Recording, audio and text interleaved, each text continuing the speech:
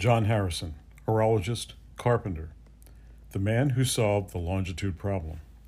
Hello, this is Greg Perry for The Historic Preservationist. I was first introduced to John Harrison in the late 90s through the movie Longitude. This led me to consuming all books Harrison and eventually to the masterwork by Lieutenant Commander Rupert T. Gould, the definitive book on marine chronometers, a work so profound and thoroughly researched that it has no equal today. My hunger to get to know Harrison on a personal level led me to 3 trips to the Royal Observatory in Greenwich, England, 2 times observing the dismantling of Harrison's timekeepers, and examining Neville Masculine's silk jumpsuit and one of Harrison's tall case wood movements, a regulating clock. John Harrison, 1693 to 1776, was perhaps history's most famous watch and clockmaker. His marine timekeepers and pendulum clocks solved the greatest scientific problem of the age: how to find longitude at sea. And it is in these extraordinary machines that his real achievement lies. The story of how the timekeepers were made is also a great tale of triumph over adversity. In spite of much prejudice from his peers and many practical and technical difficulties, Harrison's work proved to be one of the major technological improvements of the 18th century. Indeed, his invention, a truly accurate portable timekeeper, was not just for the practical marine chronometer, but also the foundation of all subsequent precision watches ever made in the history of horology. Being wholly self-taught and working almost entirely alone, his scientific and horological thinking was deeply unconventional. And this is one of the most interesting and challenging aspects of studying his mechanisms and writings. Harrison was also a pioneer in his field. It could be said that his was the first government-sponsored research and development project. So, by definition, many of these mechanisms and concepts are quite unique. Childhood education. Born of March 24th, 1693, at Folby, near Wakefield in Yorkshire, John Harrison was the oldest son of Henry Harrison, a housewright and carpenter. John was only 4 when the family moved to the remote village of Barrow in neighboring Lincolnshire, on the south bank of the mighty Humber River, just south of the large and rapidly expanding town of Hull. There, the Harrisons established themselves as notable members of the community, with John's father soon taking up the role of parish clerk. Little is known of John's early education, but it is likely to have been acquired at home along with woodworking skills taught to him by his father. Harrison was, nevertheless, a precocious youth. At one point, Harrison, as boy, copied out the whole book of lectures on mechanics by Nicholas Saunderson. As a teen, John also learned the art of land surveying, making his own plane table and compass, the portable instrument used in the field by surveyors at the period for making maps. Harrison became an accomplished bass viola player and was the choir master at the Barrow Parish Church. In later life, he published a radically different method for tuning the musical scale. He even understood that the high frequency of oscillations of musical instruments have implications for timekeeping design. Introduction to clockwork. John Harrison was a pioneer in the field of precision clockmaking, but he was by no means the first to make mechanical clocks. By the time Harrison was designing his first timepiece, mechanical clocks had been around for nearly 400 years, and there is evidence that clockwork was made in the late 16th century in Europe. The first examples appear to have been large mechanisms, made in monasteries as a means of automatically sounding bells for prayer. The term clock derives from the Latin word for bell, clocca. Made without dials, they sounded the time rather than ever showing it. By the beginning of the 14th century, clocks with dials to show the time began to appear in communities across Central Europe as a convenient alternative to the sundial. These were especially useful in cloudy weather, but particularly good for timekeeping during the night. These clocks were crude. Construction was of iron, wood, and powered by weight, and they were very poor timekeepers. At the end of the day, they may be out as much as a half hour a day. During the first 350 years that clockwork survived, a sundial was far more trustworthy than the clock. Generally, in any given community, there was only one clock, the town clock. Whether the time was right or wrong, the entire community went by it. By the late 14th century, smaller versions of these large tower clocks appeared, now made for domestic use. Some had alarms, only running overnight, and some for timekeeping and striking all day. Then, around 1450, there appeared the concept of a coiled spring instead of a weight hanging on a cord or chain for powering a clock. For the first time, clocks did not need to be fixed on a wall. They could be carried around. Around 1500, during the early Renaissance, cities in southern Germany had established themselves as world-renowned centers for fine metalwork. And it was here that clockwork was made so small that it could be carried on the person. And as such, watches have arrived into the world. Although very expensive to produce, these fine articles of jewelry still kept time no better than before.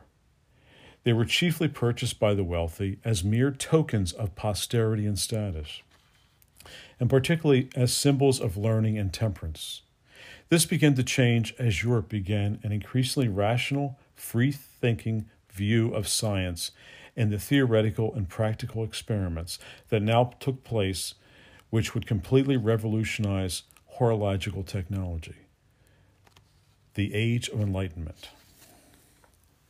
The Golden Age of Science. Throughout the second half of the 17th century, England too enjoyed a scientific renaissance. Under King Charles II's patronage, the Royal Society was founded in London in 1660, and with this funding, the Royal Observatory was built in Greenwich in 1675. Works of scientists and mathematicians such as Robert Hooke, Robert Boyle, and Isaac Newton reflected a period of intense scientific advancement across Northern Europe. Inspired by the celebrated Italian astronomer Galileo, his brilliant realization that the swinging of a pendulum would make a highly accurate controller as a timekeeper for clocks and watches. The great Dutch scientist Christian Huygens designed the first practical pendulum clock in 1656. Hence, the timekeeping of earlier clocks had been in error by about 20 to 30 minutes a day. The new pendulum-controlled clocks were capable of a variation of less than a minute a day. The introduction of the pendulum to clockwork was the greatest improvement in the history of timekeeping. The reason that the pendulum is such a good timekeeper is that, unlike the controllers of earlier clocks, the folio or simple balance wheel, the pendulum has a natural restoring force of gravity that ensures that it swings at a very regular rate. Clockmakers in Holland and France began producing these technological wonders, but it was the famed, infamous London clockmakers, most notably Hascarius Frontamille, who had sent his son John to Holland to learn of Huygens' invention, who exploited the new design to its maximum potential. By the end of the 17th century, London was universally recognized as the world's most important center for the manufacturing of clocks and watches.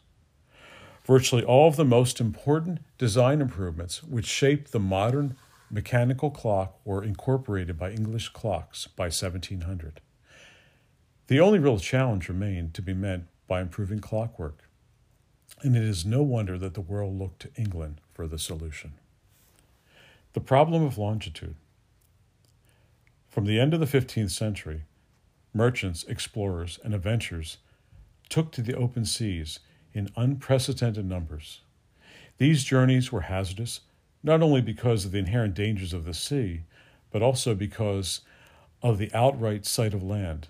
Sailors had no accurate means of knowing their exact positioning. One's position on Earth is designed and defined by two coordinates: latitude, which is one's distance north or south of the equator, and longitude, one's distance east and west of an agreed place, such as one's home port. In other words, how far around the world one is from home. Latitude was easy to find with a simple calculation by observation of the sun at midday, or in the northern hemisphere by the pole star at night. Longitude, however, had always been a severe problem. Because the Earth rotates on its axis, the sun appears to traverse the sky from east to west. One complete revolution of Earth takes 1 day, 24 hours, and we are familiar with the fact that the Earth is divided into 24 time zones. In the same way, the circle of the globe can be divided into 360 degrees of longitude. So, as the 24 hours of time is the same thing as a 360 degree of longitude. Each of the 24 hours is equivalent to 15 degrees of longitude. Represented by the lines known as meridians running from pole to pole, dividing the Earth into equal segments, longitude is thus the same thing as time difference between places. Therefore, to find your latitude at sea, you need to know, at that moment, what time it is at some other location on Earth, usually your home port. Then, by noting your local time, which is relatively easy to do using the star or sun, the difference between the two times provides you with the longitude from home. The real problem was how to discover what time it was at your port. The obvious answer would be to take a portable clock with you that was set to home time before you left. Such a clock must never be allowed to stop and would have to be accurate and unaffected by the violent movements of the ship and extreme temperature changes. In 1700, almost no one believed that such a clock could be created. Having designed a highly successful and practical pendulum clock, Christian Huygens made considerable efforts in the 17th century to develop a seagoing clock, as did his great English contemporary counterpart, Robert Hooke, and a number of other hopefuls. Any marine clock design which relies on gravity for its timekeeping is bound to fail owing to the wildly varying forces on board a moving ship. And pendulum clocks could not function reliably under these conditions. Even the great scientist Sir Isaac Newton considered the mechanical clock solution most unlikely to succeed. Celestial clocks. One alternative to the impossible clock was to use the movement of the moon in the sky as a kind of clock to promote home time. Since its passage past the stars was very predictable, one could use the moon like the clock's hand with the stars as the clock's dial.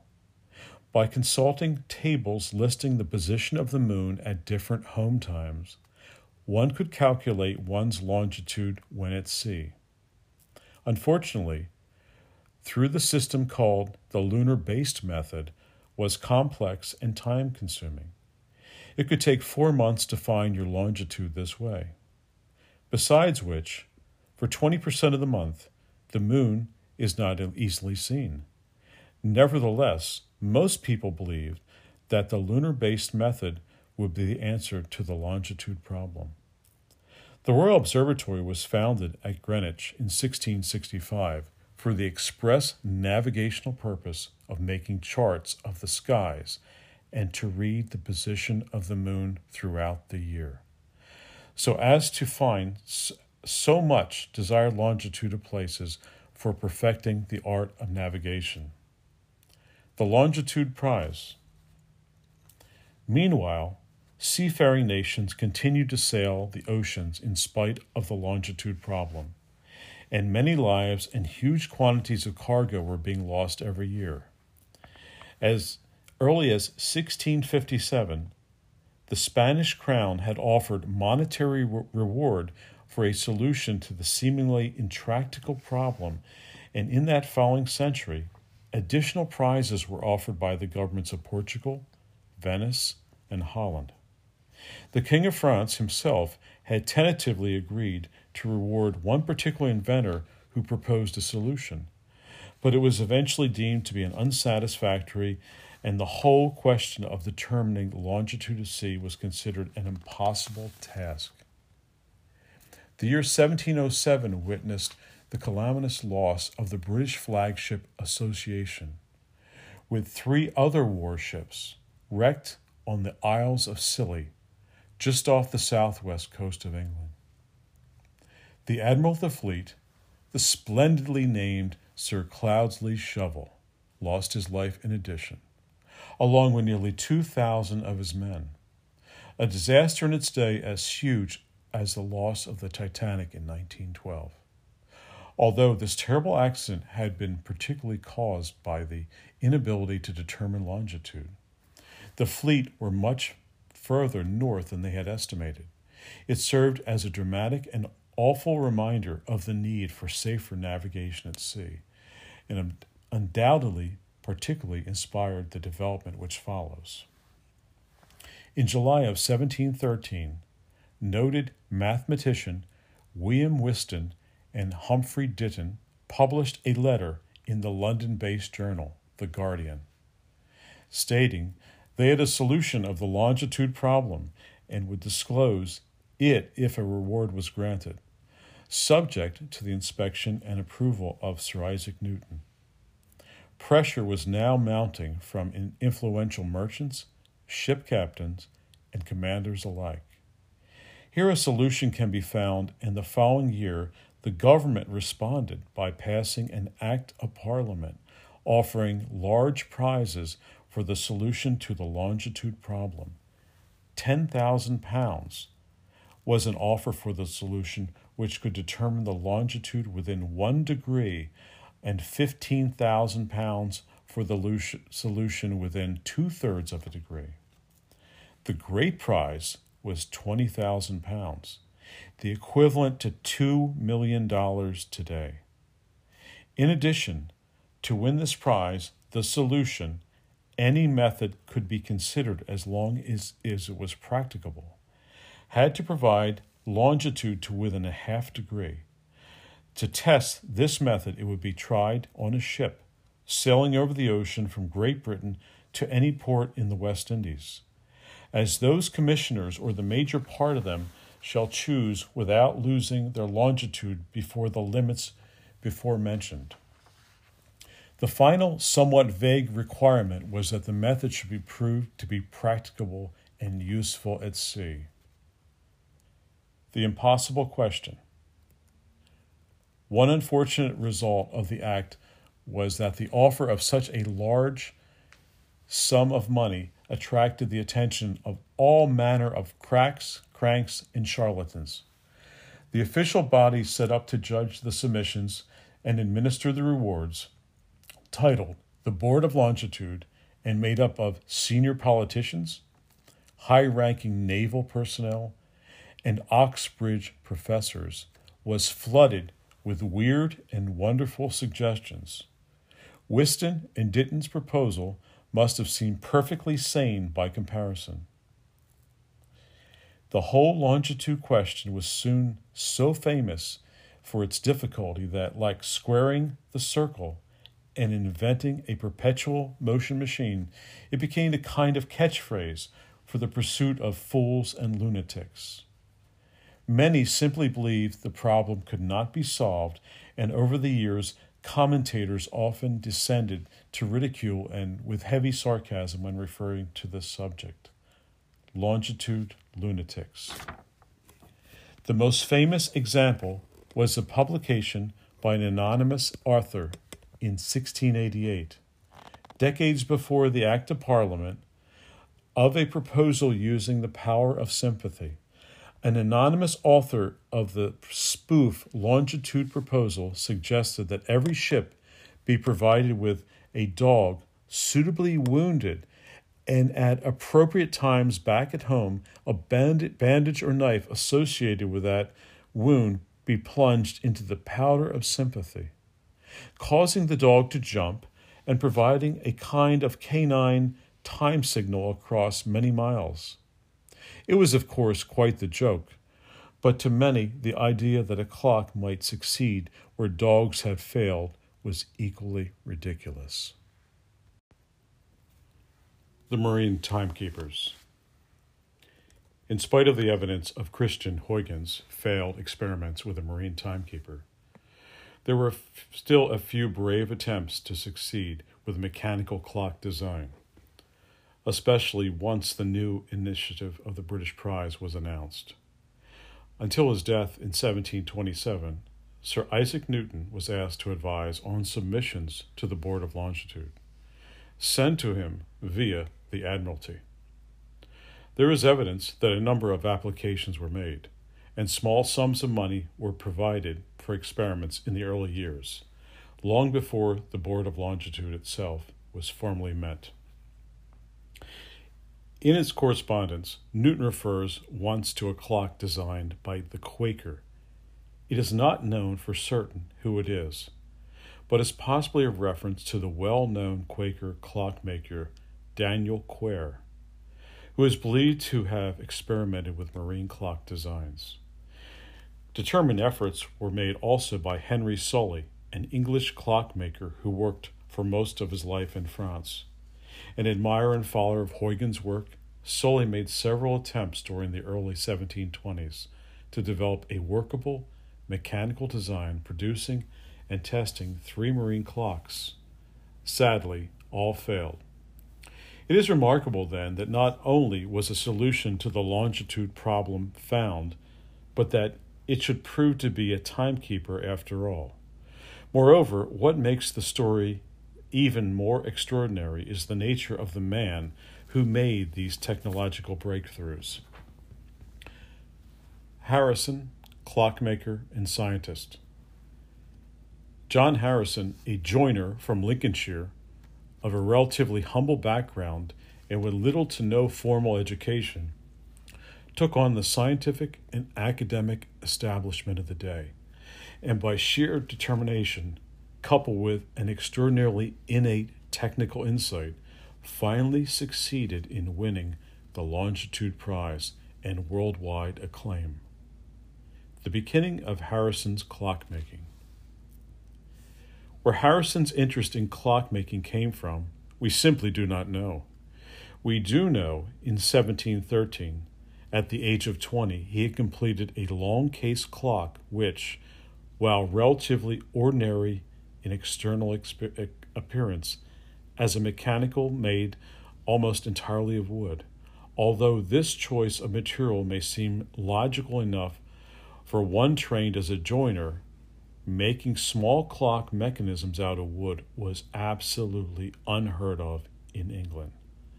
There were a few continental precedents emanating from southern Germany, and one or two characteristics of Harrison's early work suggest the influence of continental clockwork. So it is possible he came across examples of these ports in Hull. 3 of Harrison's early wooden clocks have survived. The first, with the movement signed and dated 1713, is presented in the Worshipful Company of Clockmakers collection in the Guildhall in central London. The second, similarly designed and dated 1750, is now in the National Science Museum in London. The third, dated 1770, is at Nostell Priory, England. though acquired in the early 20th century and not directly as a result of Harrison's origins there. The early clocks. Simply constructed in oak, these clocks have all the conventional anchor escapement and count wheel system of striking, standard for long case clocks in that time. The wheels and pinions are also made of wood, the wheels of oak and the pinions of boxwood. Even in these early clocks, Harrison's ingenuity is seen. In contrasting his wheels, he used the millwright's technique of mortising segments of 3 or 4 teeth into the rim. This enabled him to cut the segments along the grain of the wood, which, by inserting them radically into the wheel, made the teeth considerably stronger. Having said this, in other respects, the other clocks are basically wooden versions of contemporary metal clock design, and with steel pivots and brass bushes in a wooden frame. These movements still require oiling in the usual way. Today, none of these clocks has their original case, but a section of the trunk door of the 1717 clock case does exist in the Clockmakers Company collection. It provides an interesting insight into Harrison's education. Pasted to the piece of the door is a manuscript giving times of sunrise and sunset throughout the year and an equation of time table. This table provides data for each day of the year, showing the difference between the mean time, which is clock time, and the solar time, which is taken by the sundial, which varies throughout the year. An equation table thus enables one to set clocks correctly using a sundial. The table is in Harrison's own hand and suggests that he may have had sufficient astronomical knowledge to determine the data himself. In 1718, John had married, but tragically his wife Elizabeth died just 8 years later. Within 6 months, Harrison had married again to another Elizabeth. During the latter part of his early career as a clockmaker, John had his younger brother James to help him, and it seems the two developed an interest in technical aspects of clocks and watches. The Brooksby Park Clock. The Harrison brothers' first major clock-making project and an important early commission for them was a revolutionary turret clock made in the 1770s for the stables at Brooksbury Park, the seat of the Pelham family. The clock, which also was constructed almost entirely of oak, was revolutionary because it needed no lubrication. Even modern clock oils tend to thicken with age, to creep away from where they're intended, and they turn acidic and evaporate. Mostly derived from animal fats, 18th century clock oils were particularly poor and tended to be one of the major causes to a clock's failing to work. With no formal education, John Harrison was always a radical thinker. Instead of worrying about ways to improve the oil, he produced a clock that did not need it. The first of its kind and one of only a few ever to be made in the history of the world. Harrison was particularly adept in selecting only the best materials for the application, and again employed boxwood, this time for the bearings of the clock, which, in combination with brass pivots, provided a very effective oil-free bearing surface.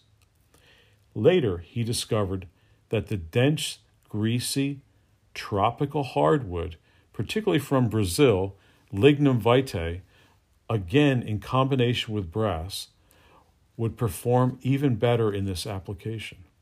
The clock originally had an anchor escapement, but Harrison soon improved upon this with a new invention, the grasshopper escapement, which employed no sliding actions and therefore did not require oil. The escapement was given this particular name because of its action to its pallets. To avoid sliding actions which would need lubrication, these pallets made of oak are designed to jump out of the engagement after each impulse, their action being reminiscent of the hind legs of a grasshopper. As well as being exceptionally well designed, the Broxbeek Park clock is exceptionally beautifully made, revealing Harrison's first-rate skills as a jointer and cabinet maker. Over 250 years after its construction, the clock is still in Broxbeek Park, continuing to run reliably and keep excellent time, and is still without the need of lubrication. Precision pendulum clocks.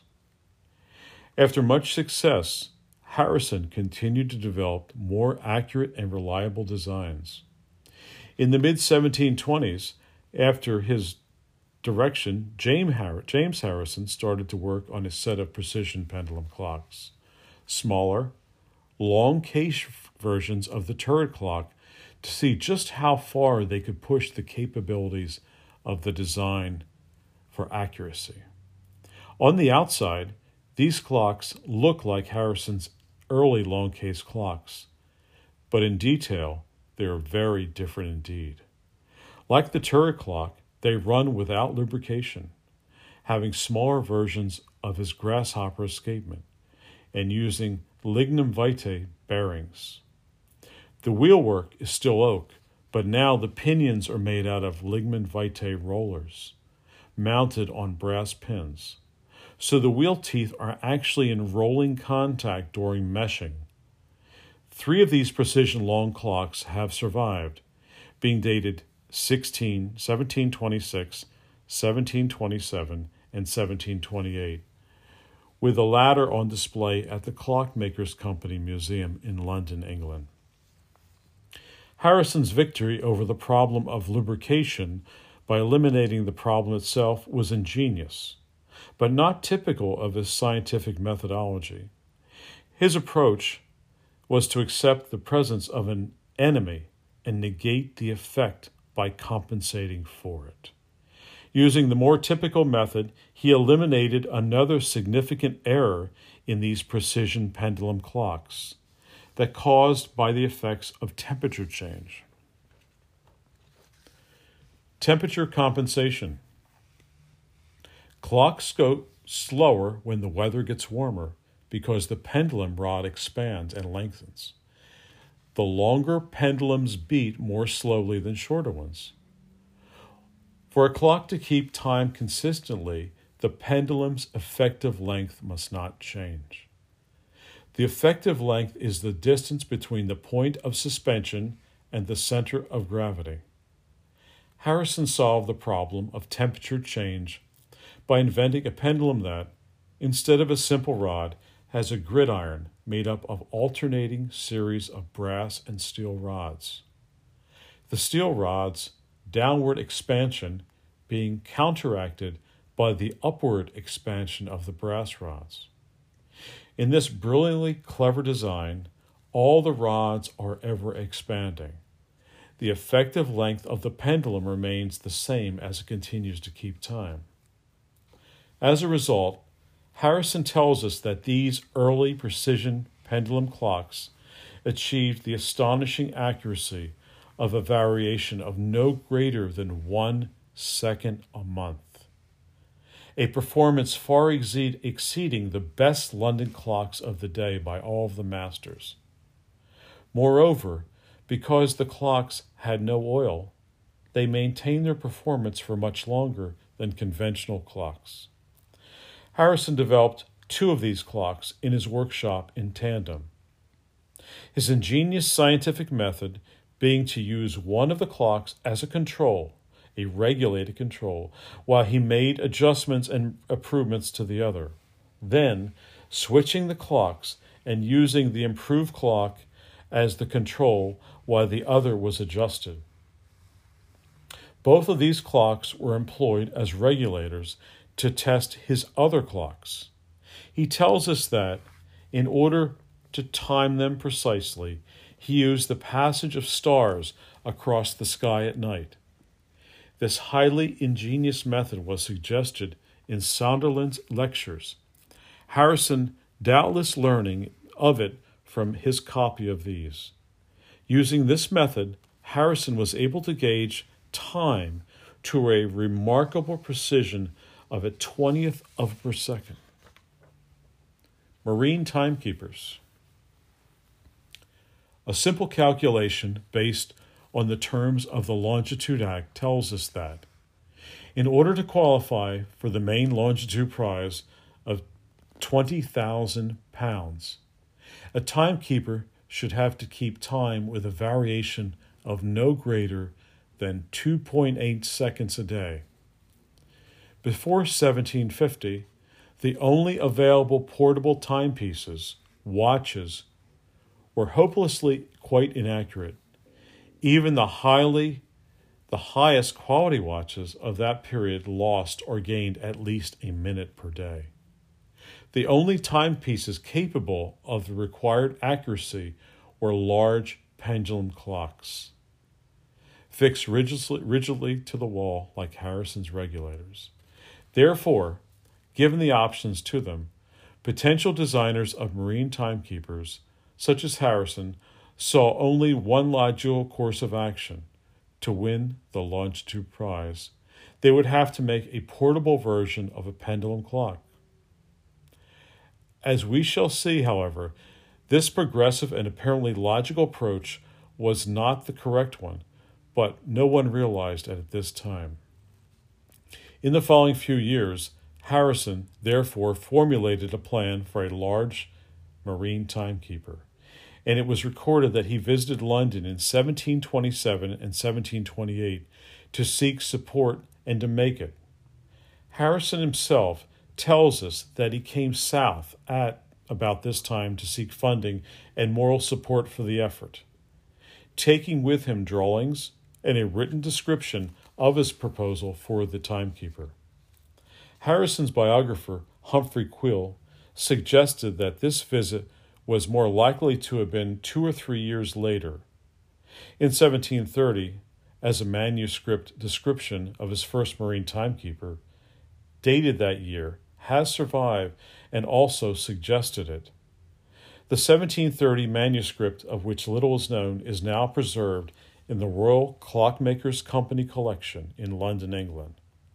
However, it is just as likely that Harrison did not come to London in 1727 or 1728 with preliminary sketches and the 1730 manuscript, which is very carefully worded and illustrated.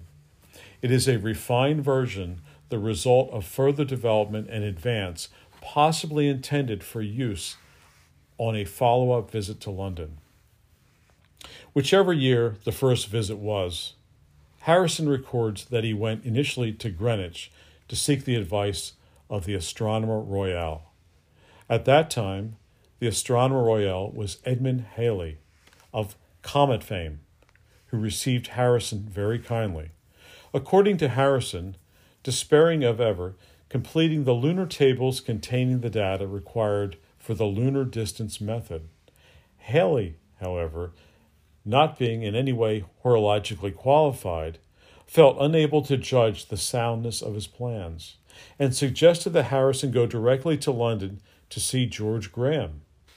George Graham had been a partner to Thomas Tompion and was at that time the greatest and most highly respected maker of watches, clocks, and scientific instruments. Halley, therefore, warned Harrison to be brief and to the point. It is clear that Harrison was not the best at expressing himself succinctly, and what with making his clocks from wood and being based in the wilds of Lincolnshire, one can understand that someone as busy and important as Graham may have initially been quite prejudiced in his assessment of whom he was dealing with. Harrison, having arrived at 10 a.m., was still discussing timekeeper design with Graham at dinner in Graham's house, in front of the fireplace late into the evening. Graham even extended an offer of a loan to support Harrison's work. A great demonstration of confidence could not have been so imagined. It is interesting to speculate that at what point the ice broke in their discussion, and with which particular thoughts or methods impressed the great watchmaker. It is known since at least 1750, Graham himself has been trying to design a pendulum with temperature compensation in mind, using brass and steel rods, but he had not been able to work out all the details and to do it properly. In the end, he came up with another system using mercury in a glass jar as the bob of the pendulum. No doubt, when Harrison described how he designed his compensation pendulum, Graham realized this was no ordinary country carpenter. On returning to Barrow, Harrison spent the next 5 years or so with his brother James, constructing the extraordinary timekeeper as we know it today, H1. After preliminary but rigorous tests on a barge in the River Humber, Harrison felt ready to move to what that machine had been tested more formally. H1 was brought to Graham in London and publicly displayed to the scientific community, where it became quite a celebrity, hugely impressing all who inspected and viewed it. It was widely regarded as one of the wonders of the ages, of the Age of Enlightenment. Both scientists and socialites besieged Harrison with a request to see his timekeeper. It was also possible that some came to see Harrison, the man, the curiosity from the country, the ingenious clockmaker. In 1735, the Royal Society certified a certificate of H1's great potential, which persuaded the authorities to grant the new timekeeper some form of a trial. Up until his death 8 years before, Newton reviewed the viability of all such proposals, but now it fell into the Admiralty's other advisers to recommend to the First Lord of the Admiralty that Harrison and his timekeepers should be giving a semi-official trial on the seas. Therefore, it was that H1 and its maker sailed on board the warship Centaurian to Lisbon in May of 1736. Before departing, the ship's captain, George Proctor, wrote that he found Harrison a very sober, very industrious, and very modest man, but he feared that the sea gave him difficulty of measuring time truly, and gave him concerns for the honest man, which makes me fear his intent and attempts quite impossible. After a week-long voyage in tempestuous weather, Proctor wrote from Lisbon that Harrison was seasick withal for many days, but seemed satisfied that the motion of the ship was not in the least detrimental to his timekeeping. The ship's log, however, reveals that H1 was not performing as well as one might have expected on this outward voyage, and some of the positions calculated from its readings appeared to be considerably wide of the mark. In Lisbon, H1 was transferred to the Orford and does not appear to have performed much better on the long homeward voyage. Indeed, Harrison used each one to correct a misreading of the ship's longitude and prevented what could have been a very serious accident.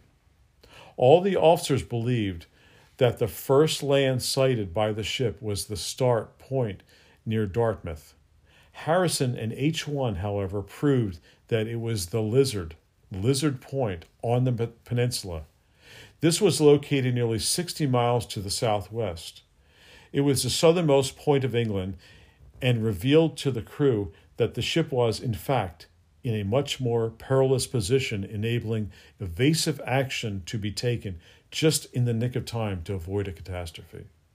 In due course, in recognition of this significant feat, the master of the ship, Roger Wills, presented Harrison with a certificate outlining these important facts. On June 30th, 1737, the Board of Longitude convened officially for the first time to hear how H1's trial had gone and to inspect this model of high technology. The news the board received was evidence that, after all, a marine timekeeper might just prove to be the practical solution to the longitude problem. the first workable marine timekeeper. Today, timekeepers are referred to as marine timekeepers, but the term chronometer was not widely accepted until after Harrison's death. The word timekeeper was of special significance. It was only used to describe a portable machine capable of high accuracy. Should it be also mentioned that the H abbreviations used today to refer to timekeepers are a relatively recent denomination, first applied by Lieutenant Commander Rupert T. Gould in the 1940s during his restoration work on them. As mentioned, Harrison designed the first marine timekeeper to be conceptually as a portable version of the precision pendulum clocks. And it is important to bear this in mind one is to understand H1 properly. Unlike the pendulum clocks, which run for a week with one winding, all Harrison's timekeepers run for 1 day only. But H4 has wheelwork of oak with lignum vitae as roller pinions. The mainframe and ancillaries of the timekeeper are all made of brass and other alloys. Where possible, avoiding the use of steel, which would rust at sea.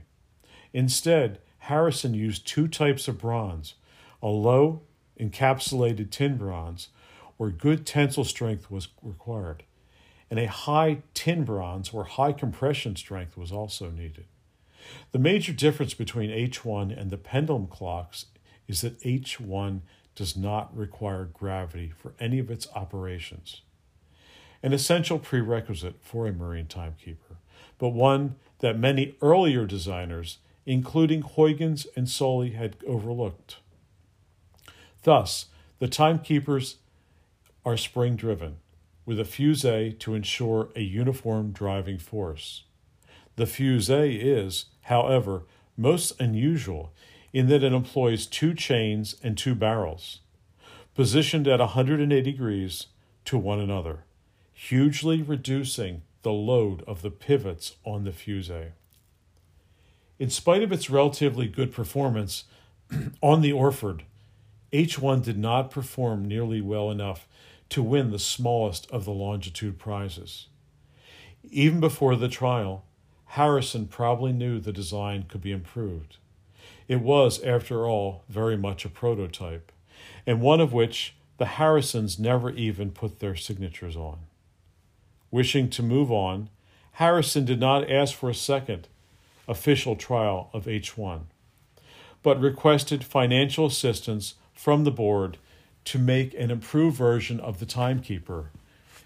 Nothing like H1 had been seen before, and the commissioners were undoubtedly very impressed by both machine and its inventor. They allocated him £250 there and then, with the promise of another £250 upon completion of an improved machine. In agreeing to the support, the commissioners were, in effect, instigating the very first government-sponsored research and development project in the history of the world undertaken by a private contractor. Moved to London. On his visits to London, and especially one when he was introduced to George Graham's Circle, Harrison discovered how the city's unique horological facilities and connections were made to make life working easier. Almost anything he needed by the way of horological services or materials could be sourced out in London. There is no doubt either that Graham and his circle would have been able to advise Harrison on written scientific and or horological sources, and we know Graham himself discussed and advised Harrison on some details of his timekeepers, advice that was not always taken kindly. Harrison decided that if he were to discuss in creating a marine timekeeper, he would need the support of the London trade, and he moved to the capital, London, in 1736 from the country of Barrow, soon after his return from the Lisbon trials. His first home was in Leather Lane in Holborn, but around 1739 he moved west to Red Lion Square, where he would live for the rest of his life. It seems that James accompanied his brother for the first year or so, but there may have been a breakdown in the partnership as James did not stay that long. By 1738, he was living back in Lincolnshire. Harrison began work on the second timekeeper immediately by January of 1741. He was on the board again.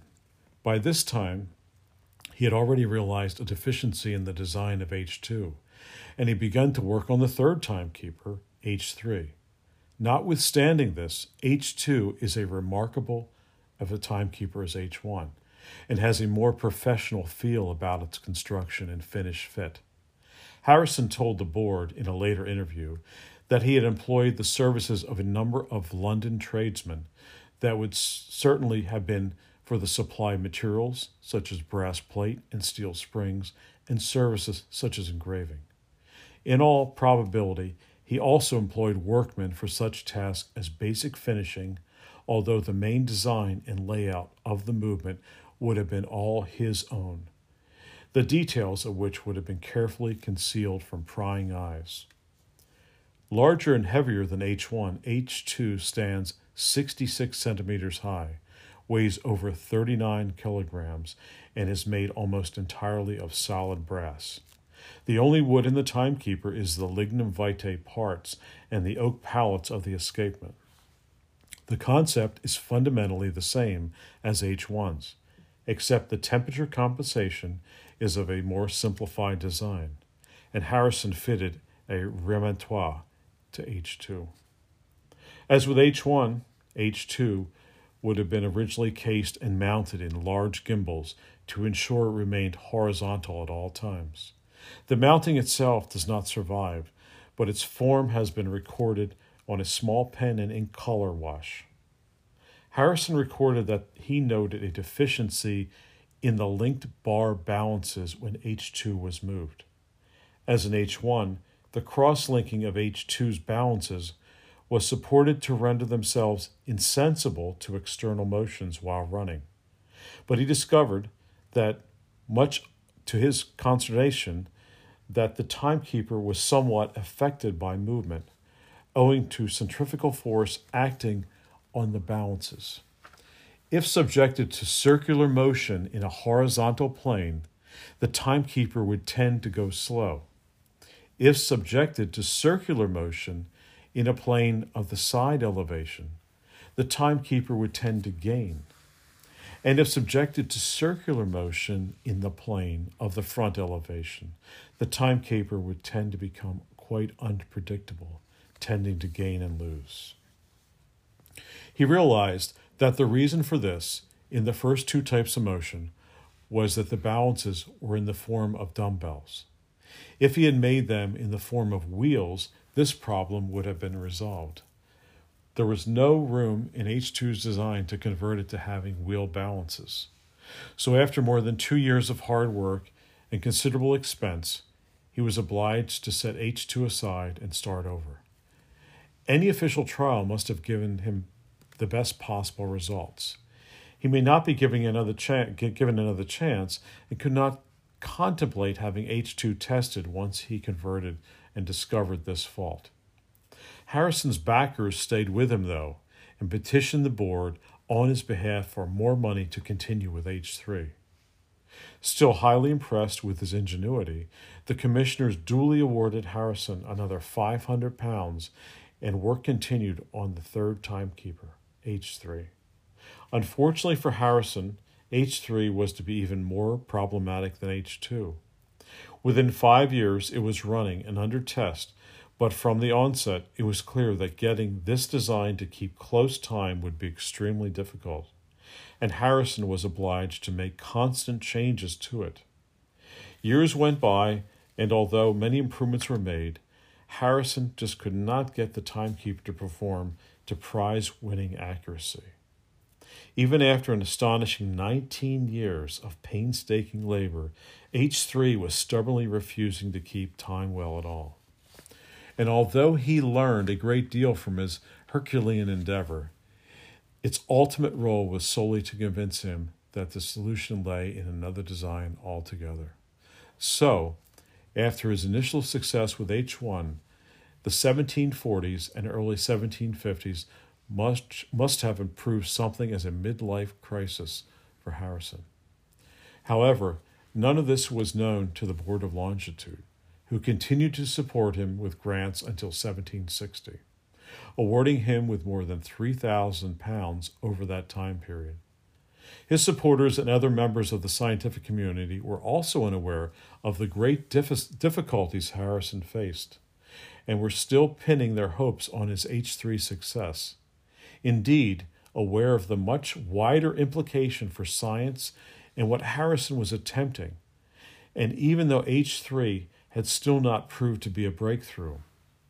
In 1749, the Royal Society awarded Harrison the highest honor in the world, the Gold Copley Medal, for his research work. H3 itself, which was supported to be Harrison's magnum opus, must have been the greatest technical disappointment of his life. In later years, he could only refer to it, Worley and curious, as his third machine. And his perplexed notes on this machine represent the only example on record of the great man admitting to failure. Nevertheless, H3 is an extraordinary mechanism and contains inventions that would prove exceedingly important in the history of technology. The balances are wheels instead of dumbbells and are arranged one above the other. They are still linked together with cross wires, and beat seconds are driven by the grasshopper escapement, as with earlier machines. For his artificial gravity, instead of helical springs, Harrison fitted one short spiral spring, which controls the upper balance only. A 30-second remontoire was fitted to provide uniform power supply, and the machine runs without lubrication as with previous timekeepers. H3, like H2, was mounted in a glazed brass case. Other works by Harrison. We know very little about Harrison's other activities during his life in London. Everything seems to have revolved around his work on the timekeepers, and it seems highly unlikely that he or his wife Elizabeth had much time for socializing at any stage of their lives. We do know Harrison's interest in music remained strong as ever, and that he continued to revise on the tuning of musical instruments and bells. He also occasionally took on private horological commissions. For example, in 1755, he designed a new form of anchor escapement on the turret clock at Trinity College in Cambridge. The breakthrough. Among the smaller number of scientists who still believed a marine timekeeper was the possibility, very few had seriously contemplated the idea that something on a scale of a pocket watch, as opposed to a large clock, could ever be viable. After all, everyone knew what poor timekeepers' watches were, and even the best could only manage within a minute a day. Watches were not even close contenders for the longitudinal prize. This is not to say there was not an interest in improving the performance of watches. There is evidence that in the 1740s, serious experiments were being made. In 1752, one noted London watchmaker, John Elliot, announced to the Royal Society that following ideas he developed in 1748 using bimetallic technology inspired by John Harrison's well-known work. He had a watch fitted with temperature compensation. However, Elliot stated that before describing it to the Society, he would wait to see whether it had been indeed improved the watch's timekeeping. Nothing was heard of this experiment, and it is reasonable to conclude that the watch did not, after all, perform well. It is known that from at least the 1750s, Harrison was also experimenting with improvements in watches. Although whether he began after hearing of Elliot's work or vice versa, we probably will never know. For one who was, at that time, looking for alternative technologies to H3, Harrison may well have prompted to look again at watches anyway. The Jeffries watch. What is certain is that about the same time in 1751 or 52, Harrison commissioned a London watchmaker, John Jeffries, to make him a watch following Harrison's own designs. The watch, which Harrison would have finished and adjusted by himself, was evidently intended for experimental use. It might have been useful for his astronomical observation and clock testing, but was undoubtedly intended for a potential prototype marine timekeeper, depending on how well it performed. The watch was given bimetal for temperature compensation, of course, but it had another feature that was more significant for its timekeeping properties. Up until 1750, watchmakers had always made the balance in their watches relatively light and small, so they oscillated with relatively low energy. The reason for this was that an absolute article of faith among professional watchmakers, but if a watch had run down and stopped, when it was wound up again, it must immediately spring to life. For example, it must be self-starting. One can imagine them saying, "What's the use of a watch if you have to shake it to get started?" The only way they knew to achieve this was to make the balance light and small so that the escapement of the watch could easily push the balance to set the mechanism into motion. Harrison's instincts told him, however, in order for a watch to keep good time, its balance must oscillate and as much stored energy as possible. However, to achieve this meant going completely against the cardinal rule of the watchmaker's book. The balance he designed for the Jeffries watch was relatively heavy, and he lined the rim with gold, which was somewhat larger than usual and beat faster than normal watches.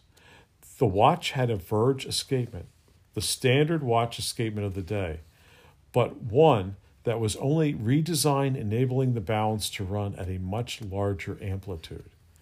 All this meant that the watch was by no means self-starting if it ran down. The case had to be given a little twist to start it running. With this redesign, Harrison had expected a moderate improvement in timekeeping, but to his amazement, the improvement was great indeed, and he set a new path forward for which him to move. After all this time, he had in fact been working on a false assumption. The huge, slow-swinging oscillators of his pendulum clocks are fine if they're fixed in a very solid foundation. But if one wishes to start a timekeeper around, one has to rethink the technology altogether, as the large, slow-beating balances are inherently quite unstable and prone to disturbance. The solution was, after all, in those hopeless little things called watches. But it was vital that the oscillator within them be of high energy type for them to succeed. This apparent simple discovery was one of Harrison's greatest achievements alone. The minutes of the board of the meeting of June 18, 1755, introduced the first hint to the outside world of what Harrison knew to be his breakthrough moment. He asked for more money to continue H3. Support was duly provided by the board, and Harrison began work immediately over the next 4 years. He produced a watch which was much bigger, one in which more recent times would be known as H4, arguably the most important watch ever constructed in the history of the world. H4. Not surprisingly, then, in most aspects, the large silver-cased watch that Harrison made next, just 13 centimeters in diameter and weighing 1.45 kilograms, is completely different from the earlier marine timekeepers, though the same logical approach to design, the same construction methods are quite evident. Both externally and to some extent internally, H4 looks like a very large contemporary pocket watch, even to the extent of having pair cases. Technically, however, it is different from the ordinary 18th century watch in a number of significant ways. Apart from being exceptionally finely constructed, the movement's balance is much larger and is of higher frequency of period. Like the Jeffreys watch, H4 balance oscillates 5 times a second, and having the same escapement, the oscillations are much larger than in an ordinary watch. Temperature change was compensated in the same way by using a smaller version of H3's bimetallic strip. Unlike the Jeffreys watch, H4 contains a miniature H3 type remontoire, rewinding and unwinding 8 times a minute to ensure a consistent drive of the escapement. Also, Harrison was unable to miniaturize these anti-friction devices, and H4 required oil on all its bearing surfaces. Jeweled bearings were fitted in many places to reduce friction to a minimum. The use of jeweled bearings was not Harrison's invention. They had been used by London watchmakers since the beginning of the century. But the extent to which he used them is unprecedented, as was his use of diamond in the specialty-shaped pallets of the escapement. Harrison records that during his H4's construction, he had great difficulty forming and smoothing curves he needed using diamond pallets for its hardness. But he did indeed succeed, and even today, in spite of close magnification study, we are still uncertain how he performed this miracle. Rewards and trials. Harrison made great progress with H4, but he was now not only one closing to solving the longitude problem as the next meeting of the Board of Longitude in March 1756. The commissioners were told of some lunar tables recently completed by Thomas Mayer of Göttingen University, which had been produced in parallel with the work of the Royal Observatory. Furthermore, the invention of the reflecting quadrant, the octant, by John Hadley in 1731, simultaneously with the Godfrey of Philadelphia, made interesting measurements the altitude of stars of the sea much easier and provided the sort of results that could be used in conjunction with the new tables. And then the Astronomer Royal himself, James Bradley, recommended that the board consider the potential of lunar distance method for solving the longitude problem, as it was now a sufficiently accurate method and was becoming a viable alternative to timekeepers. Board meeting. At the board meeting on July 18, 1760, Harrison asked for a trial for H3, hoping that it would be possible to send the watch H4 as well, as it had far exceeded his expectations. He said he needed more than one winter to test its temperature compensation, and this was allowed. In March 1761, 250 pounds was allocated to John's son, William Harrison, so he could prepare for a trial voyage to Jamaica to be in charge of the timekeepers. After innumerable delays, on November 18, 1761, the Deptford sailed for the West Indies with William and H4 in the event H3 was not sent to them. The watch had been set to the exact time at Portsmouth by careful observation of the sun at noon. As chance would have it, the crew's supply of beer had become tainted en route, and the ship urgently needed to put in at the Madeira for provisions. Using H4, William was able to predict correctly that, at the time, they were nearly 100 miles closer to land than the navigating officer had judged, an achievement happily noted by the entire crew. Indeed, the Captain Dudley Diggs was so impressed that he asked to purchase the next example of such a timekeeper that Harrison may make. The voyage on to Jamaica was equally as successful for H4. William proved to the ship's company that their longitude was well over 100 miles difference from their reckoning. They arrived at Jamaica on January 19, 1762, after asserting exact local time at Port Royal by equal altitudes. It was evident that the watch had done extremely well, though exactly how well would not be determined after careful calculations upon returning home. The passage back to England could not have been more difficult from the placid outward voyage. With few ships available at the time, William had been obliged to accept a cabin on a small sloop of war, the Merlin, and the weather throughout the voyage was tempestuous, to say the least. At times, William had to cradle H4 in blankets to protect it from buffeting and seawater. He insisted, however, on keeping it going, lest it should be thought too fragile and stand used to sea. On arrival at Portsmouth, its error, according to William's reckoning, was only 1 minute and 54 seconds off the total period of 147 days. Calculations on the watch's performance during the official trial then showed it to have been in error by just 5.1 seconds during the entire voyage out. Needless to say, the Harrisons were very pleased. It was a remarkable achievement, but, alas, it was spoiled by one crucial oversight. There had been a failure to officially discuss and agree on the rate of the watch. Even very accurate, reliable timekeepers do not usually keep exact time. It is extremely difficult to adjust a clock or watch so it does not gain or lose anything. As long as the amount is regular and predictable, this really does not matter.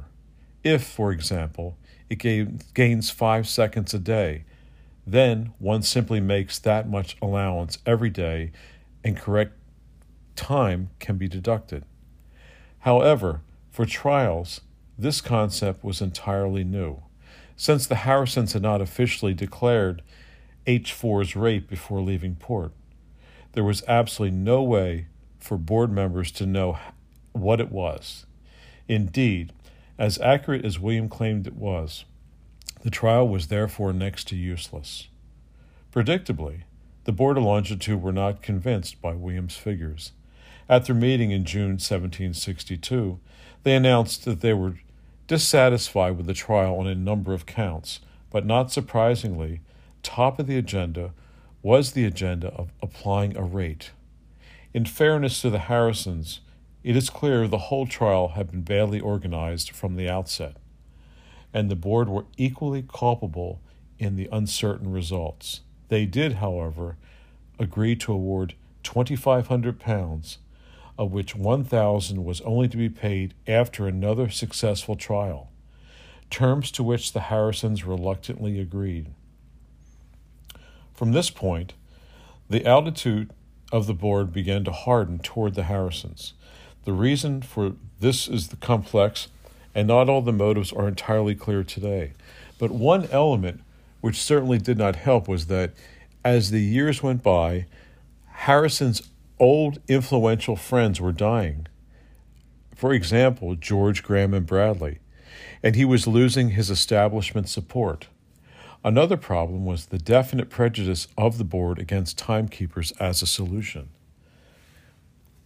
Many years later, one of the commissioners claimed that the board had never expected a timekeeper to equally qualify for any award at all. Even as late as 1762, Neville Maskelyne, Astronomer Royal, and member of the board, still asserted that lunar distances were more trustworthy for fixing longitudes, and it was only in the 1820s that the Royal Navy appeared to accept the chronometer as the best means for longitude determination. For many commissioners, the seeds of doubt must have been sown during the previous 19 years, during which, in retrospect, Harrison surely appeared to be floundering with H3. Now, as the contender suddenly appeared to be a watch and looking much like an ordinary one, they were even less inclined to believe that it could be successful. As quoted earlier, in 1763, Harrison himself complained bitterly about people claiming watches were just watches and could never succeed. Consideration of character should also not be underestimated. We know from his writings that Harrison had officially expressed himself. From one point of view, this is hardly surprising.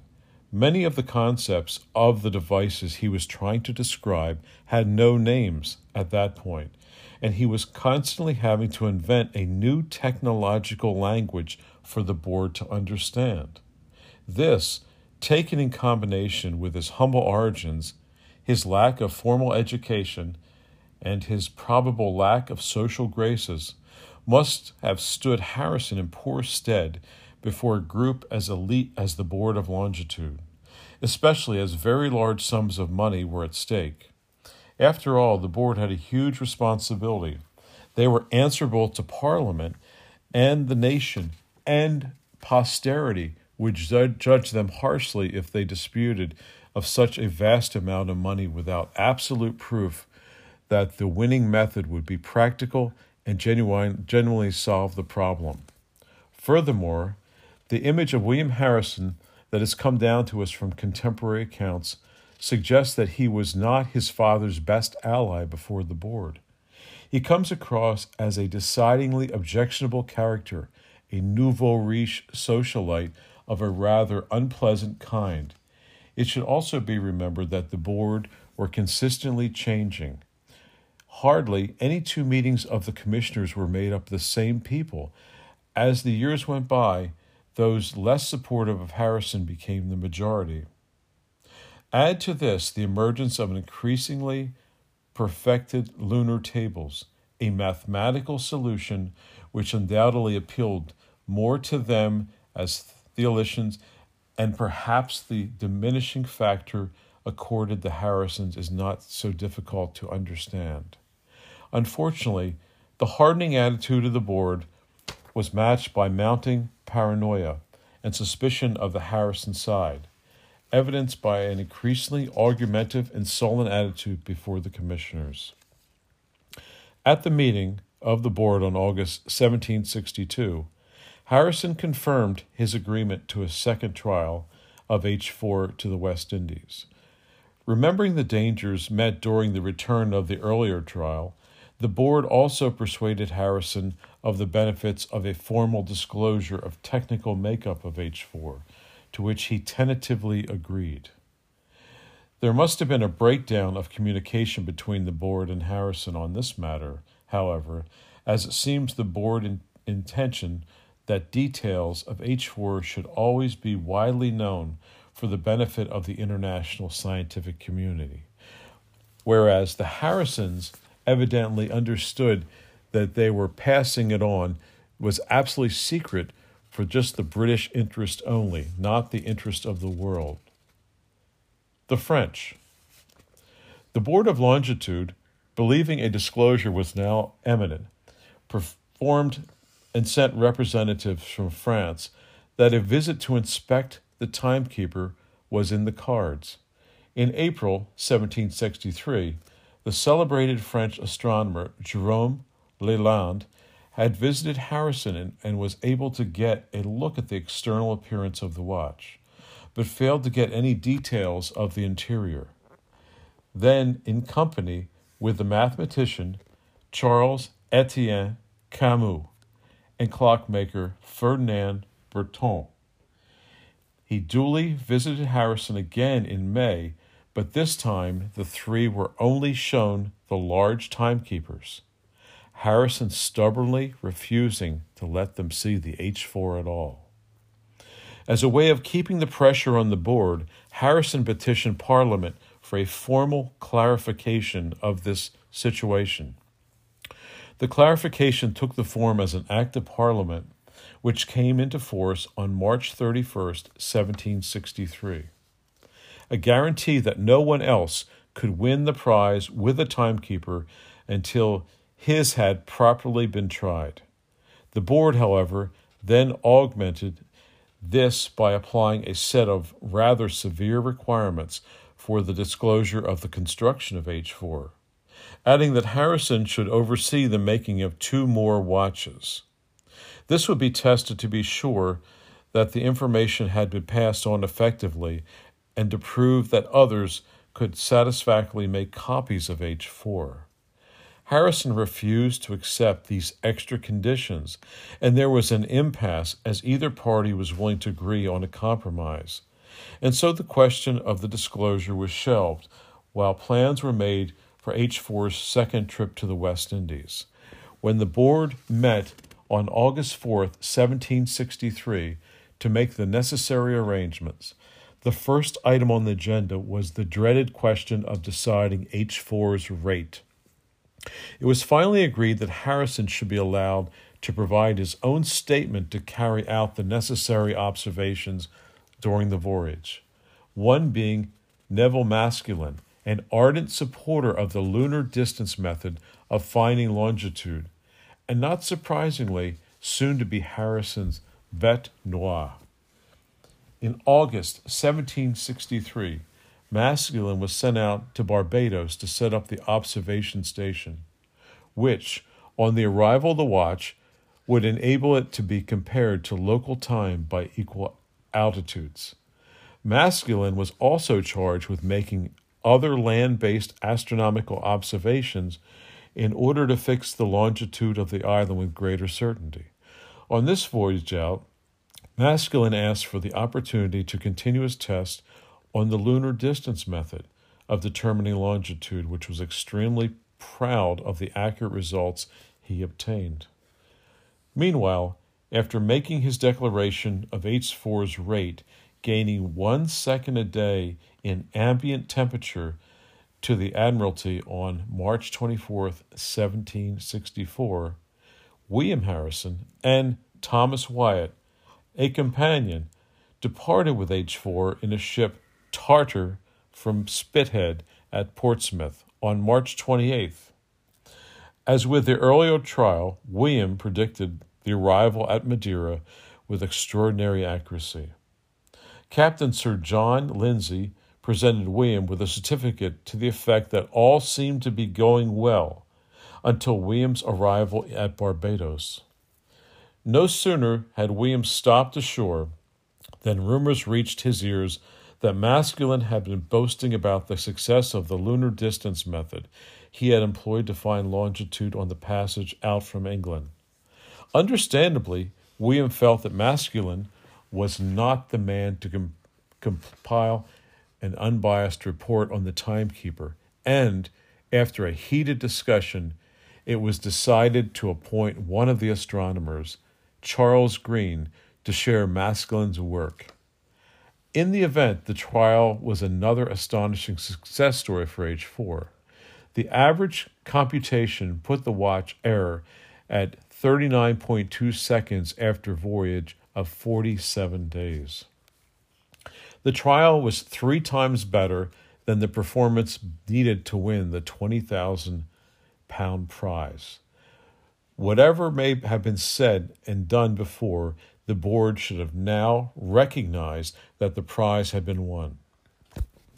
Sadly, the board saw matters differently, remembering the clause in the original Act of Parliament that the method should be practicable and useful.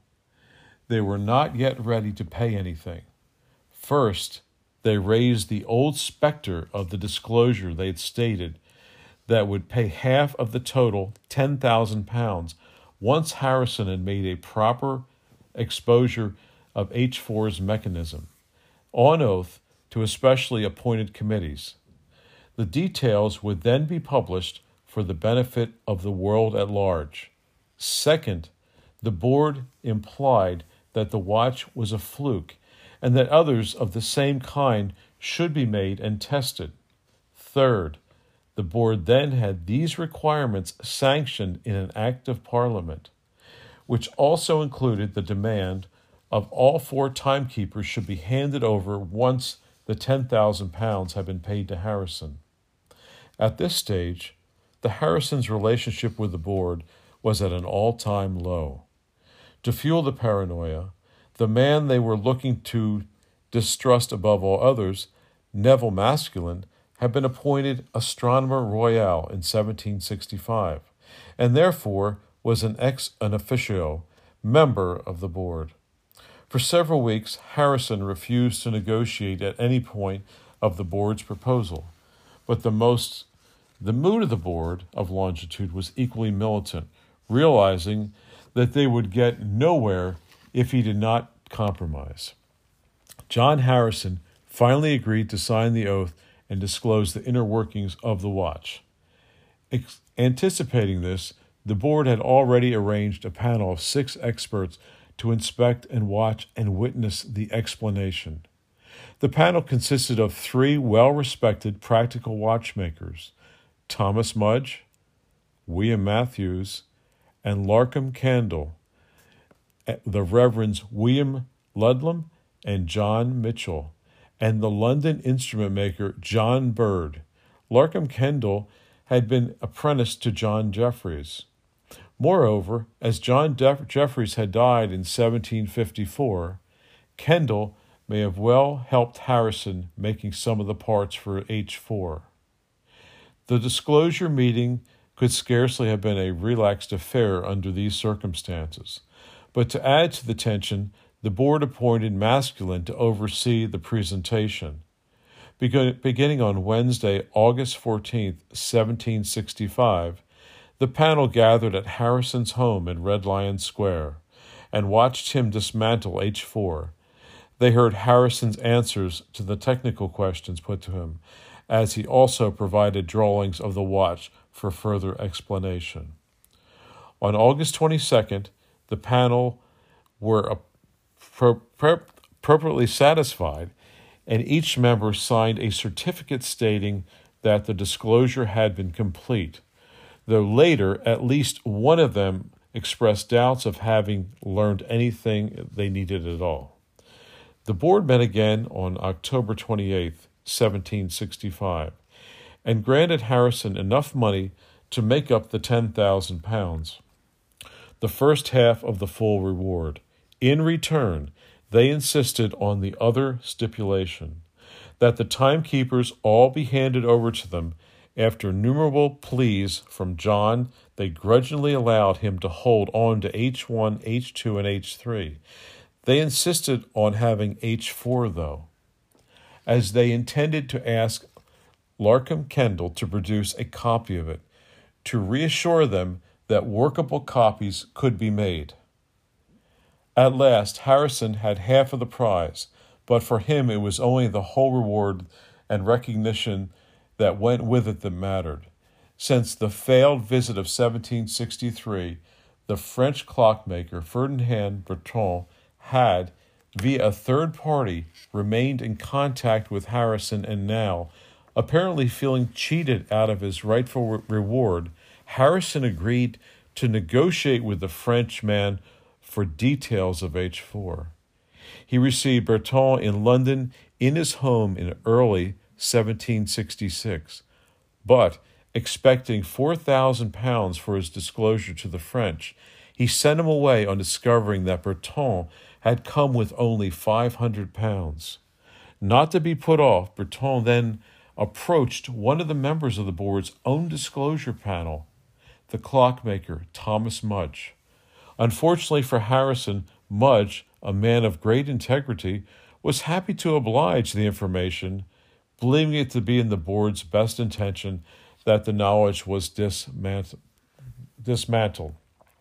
Needless to say, the Harrisons were not happy upon discovering what they believed to be a breach of trust, and the board published a sheet of paper on the matter.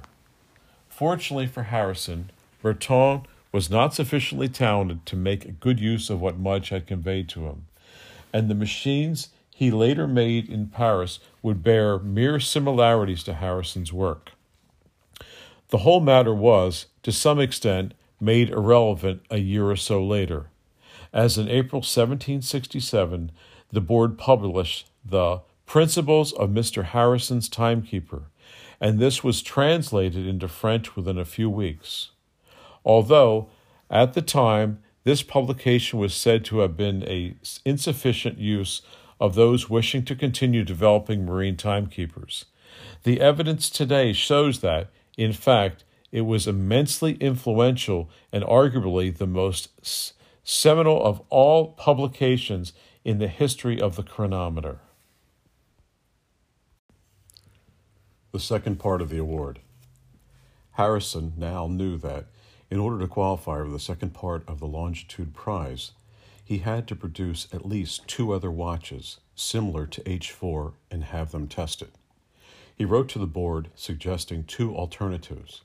He could make the 2 himself, for which he would need a grant of at least £800, or he could set up a factory and employ other workmen to make any number of them under his supervision. The latter proposal was contingent on him being paid the £10,000 in advance. Unfortunately, Harrison was no longer in a position of power to bargain with the board. In their reply on April 26 of 1766, the board flatly refused to either proposition, telling him to make the 2 timekeepers, particularly difficult since H4 had been taken from him, and that would have been his prototype to copy from, his original. They would decide about the reward only after the 2 new timekeepers had been tested. Reading between the lines, it seems the board was sending a clear message.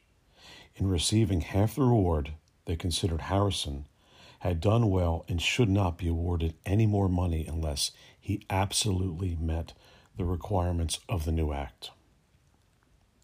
However, knowing that he would not give up on the challenge of winning the whole longitude prize, they decided to test all 4 timekeepers at Greenwich, a completely pointless exercise, as Harrison's claim lay in the performance of H4, not the larger machines. Nevertheless, on May 25, 1766, without any advance warning, Neville Maskelyne, the Astronomer Royal, of all the people, turned up at Red Lion Square to collect H1, H2, and H3 from Harrison, with royal orders. To add insult to injury, Maskelyne arrived in an unsprung cart, the sort of transportation that could do more damage to Harrison's timekeepers than years at sea operating. Harrison was extremely reluctant to advise on how they should be best moved, lest he be implicated if they were damaged in transit. Predictably, one of the timekeepers was dropped, H1. Observatory trials of H4. In the meantime, H4 began its 10-month trial in the observatory, a trial which it seems was designed to go badly from the onset. This was owing to the fact that H4 had not been cleaned or properly readjusted since its dismantle for the disclosure, which Harrison really should have ensured, and because it did not come entirely with fair treatment while under Maskelyne's care at the observatory.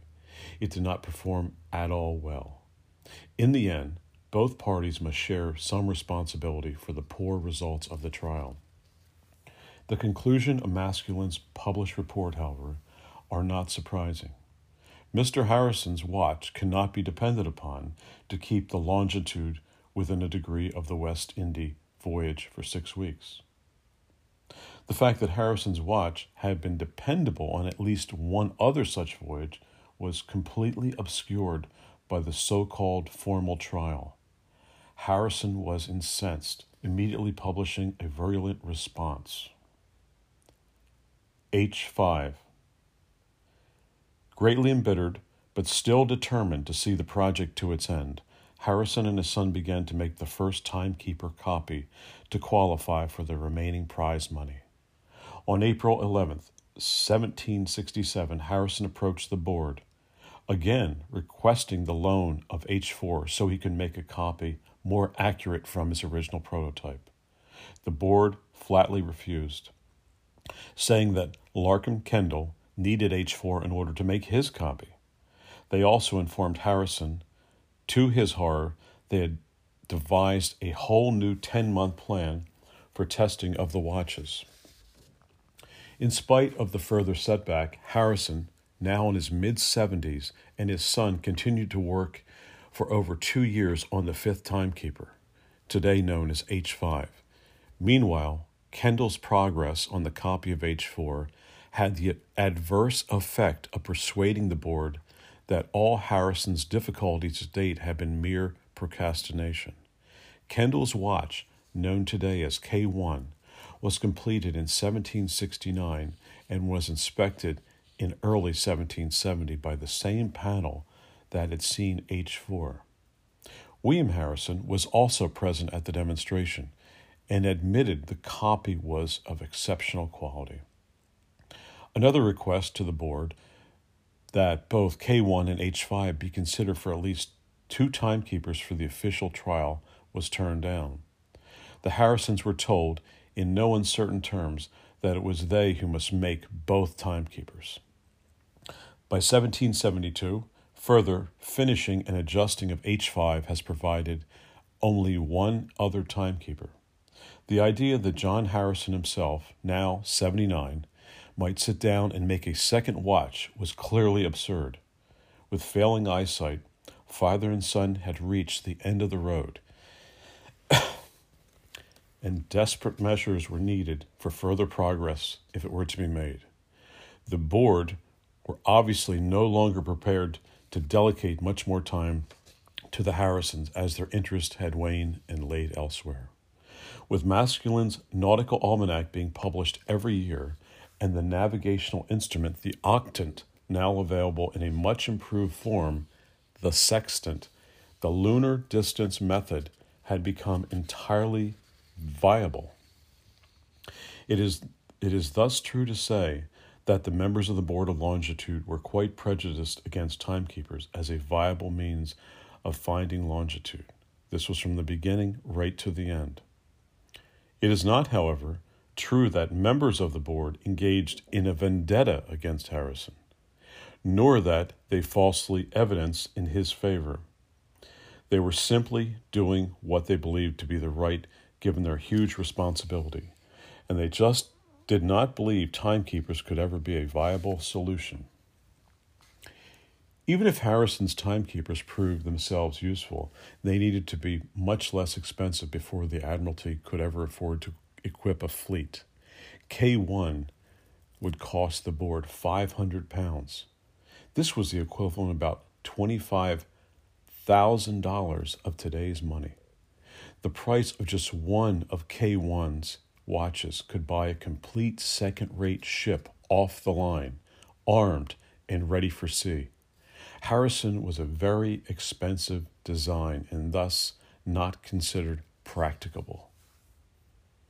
Harrison's salvation. King George III. Sensing he had almost run out of all options, as a last resort, John decided to appeal to the highest authority in the land, the king himself, who Harrison knew had been following his fortunes with great interest from the beginning. An approach was made to King George III on January 31st, 1772, by letter, via the king's private astronomer at Richmond, Stephen Devonbray. William Harrison requested an opportunity for H5 to be put on trial by the king himself at his private observatory at his castle. William was summoned for an interview at Windsor and asked to expand upon some of the details. At this interview, the king is said to have remarked, "These people have been cruelly treated," and then exclaiming, "By God, Harrison, I will see you righted." The king was keen to help and agreed to put H5 on trial at Richmond from May to July of that year as a form of an independent test. After a false report, apparently caused by leaving the watch too close to some magnetic lodestones, H5 performed superbly. Its daily rate at vibration over the entire 10-week averaged out at less than 1/3 of a second per day. Both the king and Devonbray were very impressed, and the Harrisons believed that their own personal trial was nearing its end.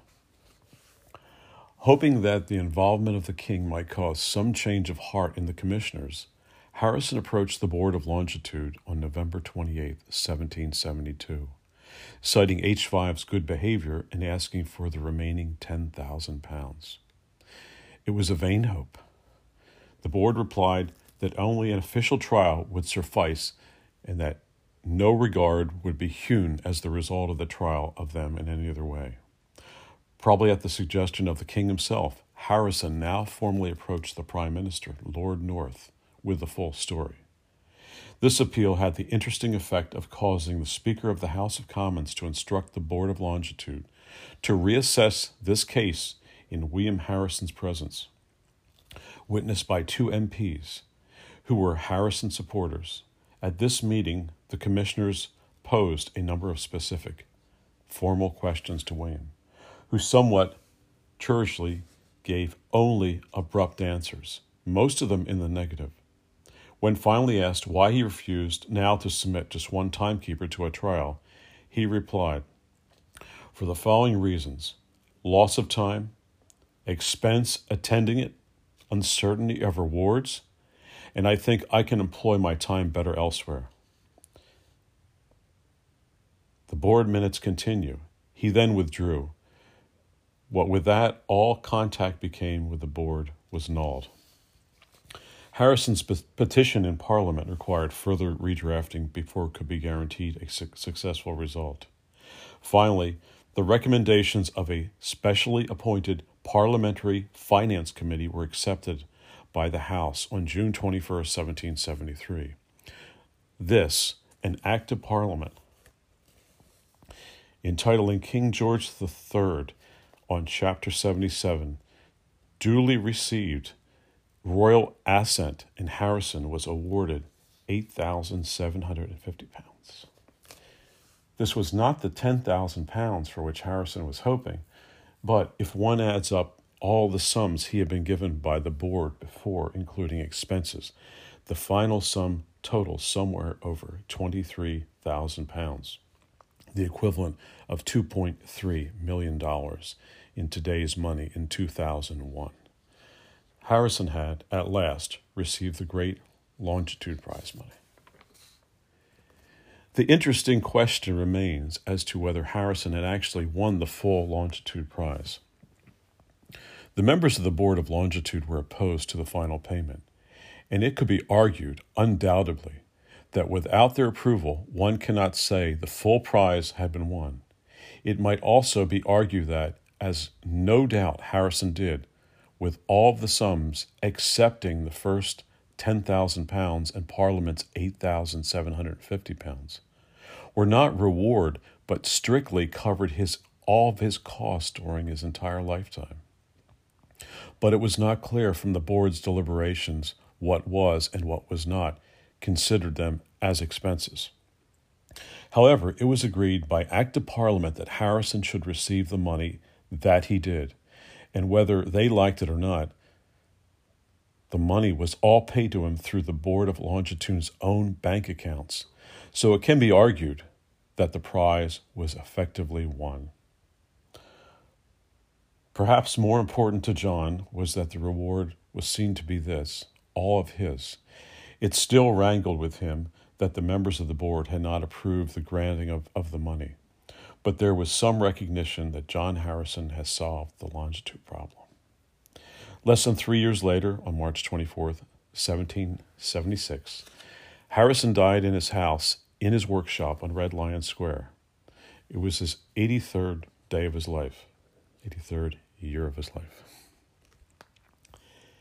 In conclusion, in 1772, Kendall Larkham, his copy of H4, K1 was given the most exacting trial imaginable when it was issued to Captain James Cook on his second voyage of discovery to the North Seas. It performed magnificently.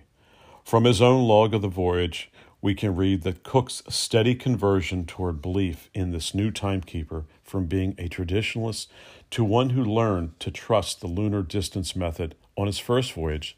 The second voyage saw Cook gradually won over by the instrument he had faith in now. References such as "our trusting friend the watch" and our never-failing guide speak volumes from a man of Cook's abilities and experience. K1 was used by Cook on both his second and third voyages to chart most of the Pacific Islands and northeastern Pacific coastlines, amply demonstrating the reliability of both concept and the hardware. It is not known whether Harrison heard of K1's success after James Cook's second voyage of discovery, but it is highly likely he would, as an old man, have been informed soon after Cook returned in July of 1777. At least one hopes he heard of this great news. The story of the marine chronometer, as such instruments have become known, does not end here. Following Harrison's proof of such timekeepers was possible, and with some of H4's essential design features published and available to watchmakers, a number of London makers found ways to simplify Harrison's designs over time, while preserving the fundamentals that ensured its great performance. It was not entirely in London that these new design simplifications took place. The evidence suggests that one important concept, the free or detached escapement central to modern chronometer design, was first thought of by the celebrated French horologist Pierre Leroy. Head to shoulders above the rest, among this next generation of makers was John Arnold, encouraged by Neville Maskelyne, who presented him with a copy of Harrison's Principles immediately after publication. Arnold was responsible for the majority of design improvements in today's modern marine chronometer. It then only remained for watchmaker Thomas Earnshaw to standardize the form, which enabled the concept to be made quickly, cheaply, and in large numbers, hence over 25 years. Thus, England remained at the forefront of chronometer and precision watch production up to the end of the 19th century. It is not an exaggeration to say that without Harrison's pioneering work, Britain's foreign trade would not ever have developed so intensely, and its empire could not have expanded as rapidly as it did if not for Harrison. For nearly 2 centuries, Britannia did indeed rule the waves, and Harrison, in no small measure, made this enabling possible. Harrison's legacy. Ever since Harrison's disastrous trials under Maskelyne at sea, the timekeepers remained at Greenwich. They sat virtually untouched till the 1920s. They lay in store, dirty, dismantled, and decaying. It was only when Lieutenant Commander Rupert T. Gould, a polymath and a keen amateur horologist, expressed an interest in them and once again enabling them to see the light of day. Gould described their condition. All were dirty, defective, and corroded, and went on to say they were the most accurate timekeepers ever made. The life work of an original genius who was also an Englishman, and here they were, discarded, forgotten, buried. Surely they deserve a better fate. Gould wrote the definitive book on marine timekeepers. Eventually, Gould was allowed to restore all the timekeepers except for H5. A brilliant and remarkable polymath, Gould was fanatical in his interest in Harrison and was one of the 20th century's finest antiquarian horologists. So determined that he was to see Harrison's legacy to its former glory, if not only to talk about the life of the Harrisons, but also it caused him to lose nearly everything he held dear. This magnificent obsession with Harrison ultimately contributed to the breakdown of Gould's marriage, loss of his home, custody of his children, his closest friends, and even his job. He paid a very high price, and it should be remembered that this is largely thanks to Gould's heroic efforts that Harrison timekeepers were saved from neglect. We all owe him a debt that can never be repaid. It must be also said that after Gould's death, the care of the timekeepers was undertaken by the chronometer section of the English Minister of Defense, who continued Gould's good work and improved one or two of his less elegant repairs. So well was all the work carried out over previous years that today the large timekeepers run constantly, 24/7, without any fear of significant deterioration and almost without breakdown. This is unheard of any horological mechanisms in museums. All that is required is minimal winding and conservation weekly. Hence, they are all preserved for centuries to come. In 2001, in Harrison's tercentenary, saw a great recognition of a memorial in Westminster Abbey for Harrison. This finally bore fruit in 2006 with a memorial tablet inlaid in the floor of the nave of Westminster Abbey. Appropriately, this was right on top of the grave of his old friend George Graham, who lent him the first money to start his endeavor, who is in fact buried against his master horologist, which Graham trained from, in the same tomb, Thomas Tompion. The tablet reads, John Longitude Harrison. The second part of the award. Harrison now knew that, in order to qualify for the second part of the Longitude Prize, he had to produce at least 2 other watches similar to H4 and have them tested. He wrote to the board suggesting 2 alternatives. He could make the 2 himself, for which he would need a grant of at least £800, or he could set up a factory and employ other workmen to make any number of them under his supervision. The latter proposal was contingent on him being paid the £10,000 in advance. Unfortunately, Harrison was no longer in a position of power to bargain with the board. In their reply on April 26 of 1766, the board flatly refused to either proposition, telling him to make the 2 timekeepers, particularly difficult since H4 had been taken from him, and that would have been his prototype to copy from, his original. They would decide about the reward only after the 2 new timekeepers had been tested. Reading between the lines, it seems the board was sending a clear message. In receiving half the reward, they considered Harrison had done well and should not be awarded any more money unless he absolutely met the requirements of the new act. However, knowing that he would not give up on the challenge of winning the whole Longitude Prize, they decided to test all 4 timekeepers at Greenwich, a completely pointless exercise, as Harrison's claim lay in the performance of H4, not the larger machines. Nevertheless, on May 25, 1766, without any advance warning, Neville Maskelyne, the Astronomer Royal, of all the people, turned up at Red Lion Square to collect H1, H2, and H3 from Harrison, with royal orders. To add insult to injury, Maskelyne arrived in an unsprung cart, the sort of transportation that could do more damage to Harrison's timekeepers than years at sea operating. Harrison was extremely reluctant to advise on how they should be best moved, lest he be implicated if they were damaged in transit. Predictably, one of the timekeepers was dropped, H1. Observatory trials of H4. In the meantime, H4 began its 10-month trial in the observatory, a trial which it seems was designed to go badly from the onset.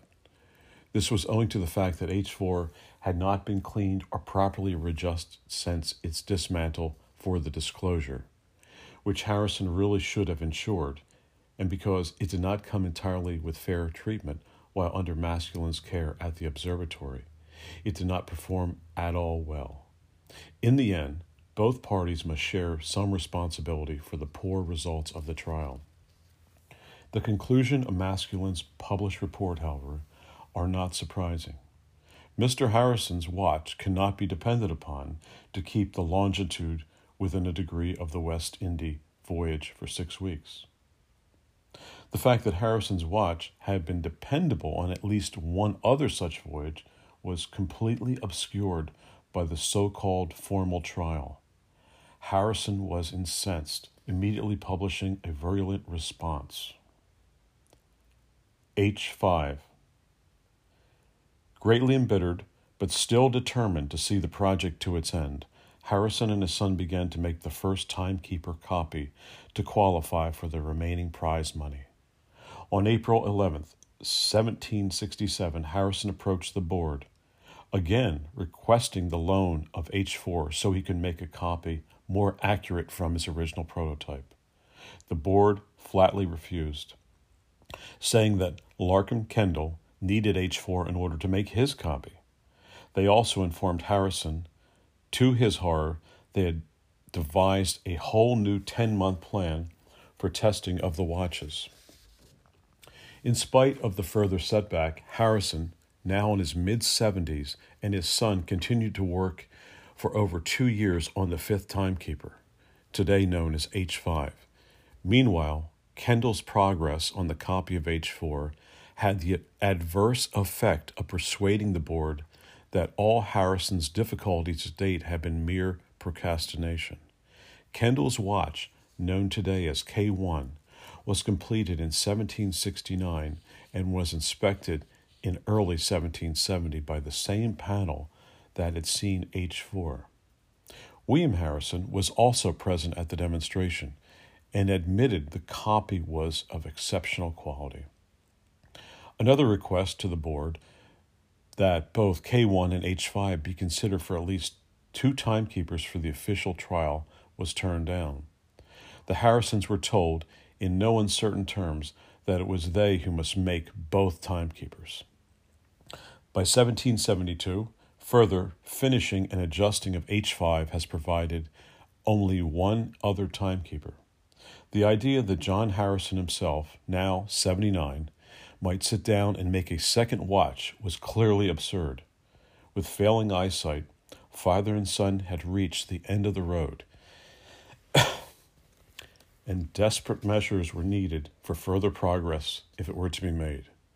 The board were obviously no longer prepared to delegate much more time to the Harrisons as their interest had waned and laid elsewhere. With Masculine's Nautical Almanac being published every year, and the navigational instrument, the octant, now available in a much improved form, the sextant, the lunar distance method had become entirely viable. It is thus true to say that the members of the Board of Longitude were quite prejudiced against timekeepers as a viable means of finding longitude. This was from the beginning right to the end. It is not, however, true that members of the board engaged in a vendetta against Harrison, nor that they falsely evidenced in his favor. They were simply doing what they believed to be the right given their huge responsibility, and they just did not believe timekeepers could ever be a viable solution. Even if Harrison's timekeepers proved themselves useful, they needed to be much less expensive before the Admiralty could ever afford to equip a fleet. K1 would cost the board £500. This was the equivalent of about $25,000 of today's money. The price of just one of K1's watches could buy a complete second-rate ship off the line, armed and ready for sea. Harrison was a very expensive design and thus not considered practicable. Harrison's salvation. King George III.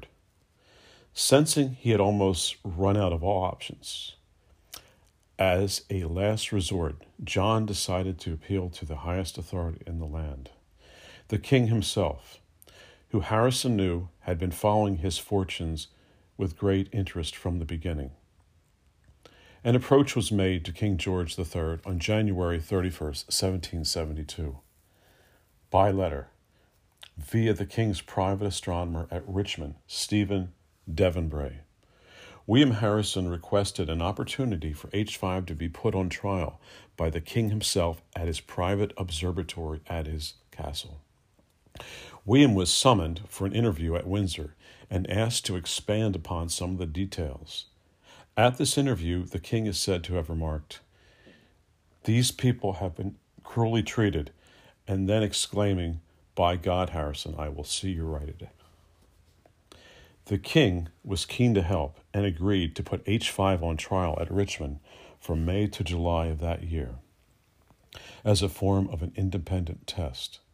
After a false report, apparently caused by leaving the watch too close to some magnetic lodestones, H5 performed superbly.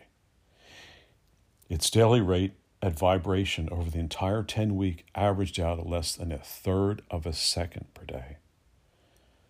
Both the king and Demembray were very impressed, and the Harrisons believed that their own personal trial was nearing its end.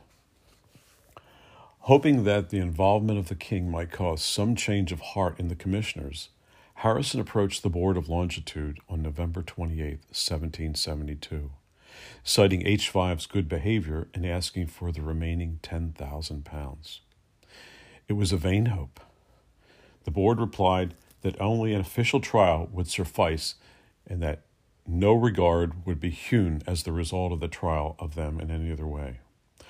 Probably at the suggestion of the king himself, Harrison now formally approached the Prime Minister, Lord North, with the full story.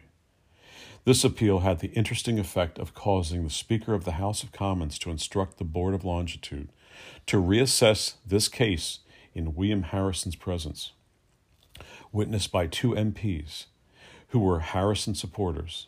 At this meeting, the commissioners posed a number of specific, formal questions to William, who somewhat churlishly gave only abrupt answers, most of them in the negative. When finally asked why he refused now to submit just one timekeeper to a trial, he replied, "For the following reasons: loss of time, expense attending it, uncertainty of rewards, and I think I can employ my time better elsewhere." The board minutes continue. He then withdrew.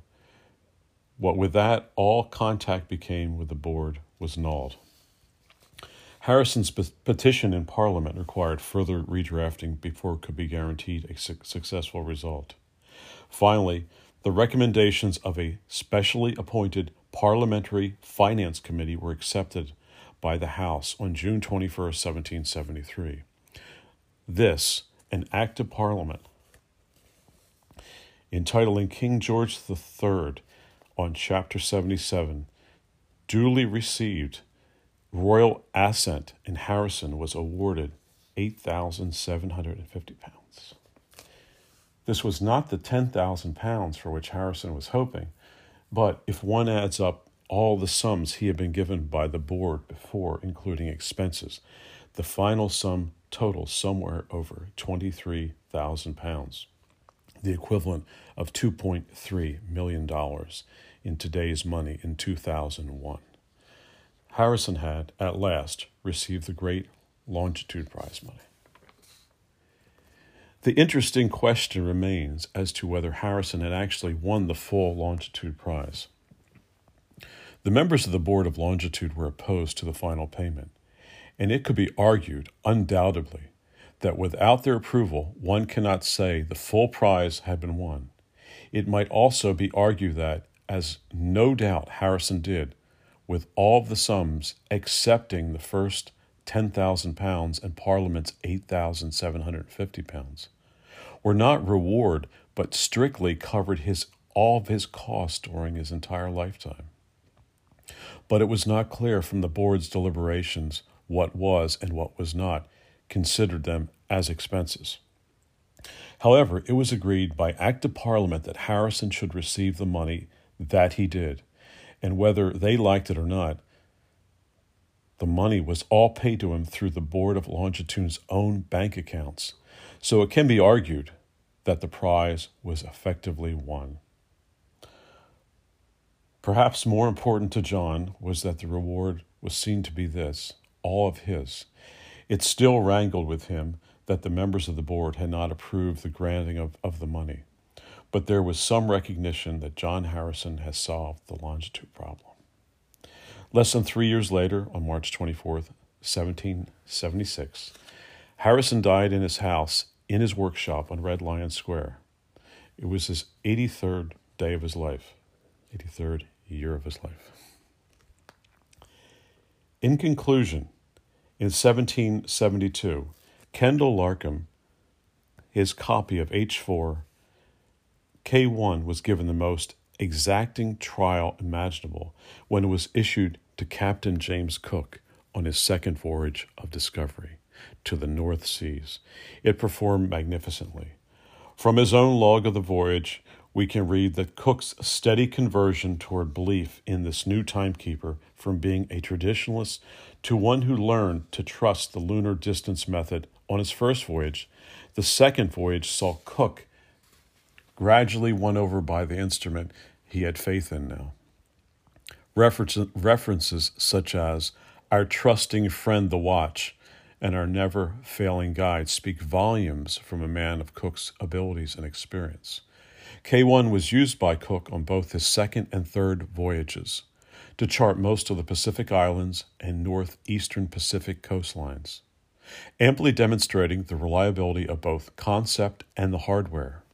It is not known whether Harrison heard of K1's success after James Cook's second voyage of discovery, but it is highly likely he would, as an old man, have been informed soon after Cook returned in July of 1777. At least one hopes he heard of this great news. The story of the marine chronometer, as such instruments have become known, does not end here.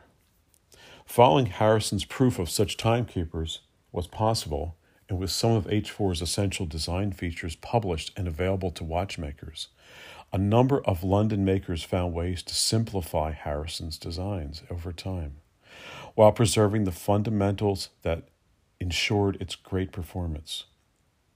It was not entirely in London that these new design simplifications took place. The evidence suggests that one important concept, the free or detached escapement central to modern chronometer design, was first thought of by the celebrated French horologist Pierre Leroy. Head to shoulders above the rest, among this next generation of makers was John Arnold, encouraged by Neville Maskelyne, who presented him with a copy of Harrison's Principles immediately after publication. Arnold was responsible for the majority of design improvements in today's modern marine chronometer. It then only remained for watchmaker Thomas Earnshaw to standardize the form, which enabled the concept to be made quickly, cheaply, and in large numbers, hence over 25 years. Thus, England remained at the forefront of chronometer and precision watch production up to the end of the 19th century. It is not an exaggeration to say that without Harrison's pioneering work, Britain's foreign trade would not ever have developed so intensely, and its empire could not have expanded as rapidly as it did if not for Harrison. For nearly 2 centuries, Britannia did indeed rule the waves, and Harrison, in no small measure, made this enabling possible. Harrison's legacy. Ever since Harrison's disastrous trials under Maskelyne at sea, the timekeepers remained at Greenwich. They sat virtually untouched till the 1920s. They lay in store, dirty, dismantled, and decaying. It was only when Lieutenant Commander Rupert T. Gould, a polymath and a keen amateur horologist, expressed an interest in them and once again enabling them to see the light of day. Gould described their condition. All were dirty, defective, and corroded, and went on to say they were the most accurate timekeepers ever made. The life work of an original genius who was also an Englishman. And here they were, discarded, forgotten, buried. Surely they deserve a better fate. Gould wrote the definitive book on marine timekeepers. Eventually, Gould was allowed to restore all the timekeepers except for H5. A brilliant and remarkable polymath, Gould was fanatical in his interest in Harrison and was one of the 20th century's finest antiquarian horologists, so determined that he was to see Harrison's legacy to its former glory. If not only to talk about the life of the Harrisons, but also it caused him to lose nearly everything he held dear. This magnificent obsession with Harrison ultimately contributed to the breakdown of Gould's marriage, loss of his home, custody of his children, his closest friends, and even his job. He paid a very high price, and it should be remembered that this is largely thanks to Gould's heroic efforts that Harrison timekeepers were saved from neglect. We all owe him a debt that can never be repaid. It must be also said that after Gould's death, the care of the timekeepers was undertaken by the chronometer section of the English Minister of Defense, who continued Gould's good work and improved one or two of his less elegant repairs. So well was all the work carried out over previous years that today the large timekeepers run constantly, 24/7, without any fear of significant deterioration and almost without breakdown. This is unheard of any horological mechanisms in museums. All that is required is minimal winding and conservation weekly. Hence, they are all preserved for centuries to come. In 2001, in Harrison's tercentenary, saw a great recognition of a memorial in Westminster Abbey for Harrison. This finally bore fruit in 2006 with a memorial tablet inlaid in the floor of the nave of Westminster Abbey. Appropriately, this was right on top of the grave of his old friend George Graham, who lent him the first money to start his endeavor, who is in fact buried against his master horologist, which Graham trained from, in the same tomb, Thomas Tompion. The tablet reads, John Longitude Harrison.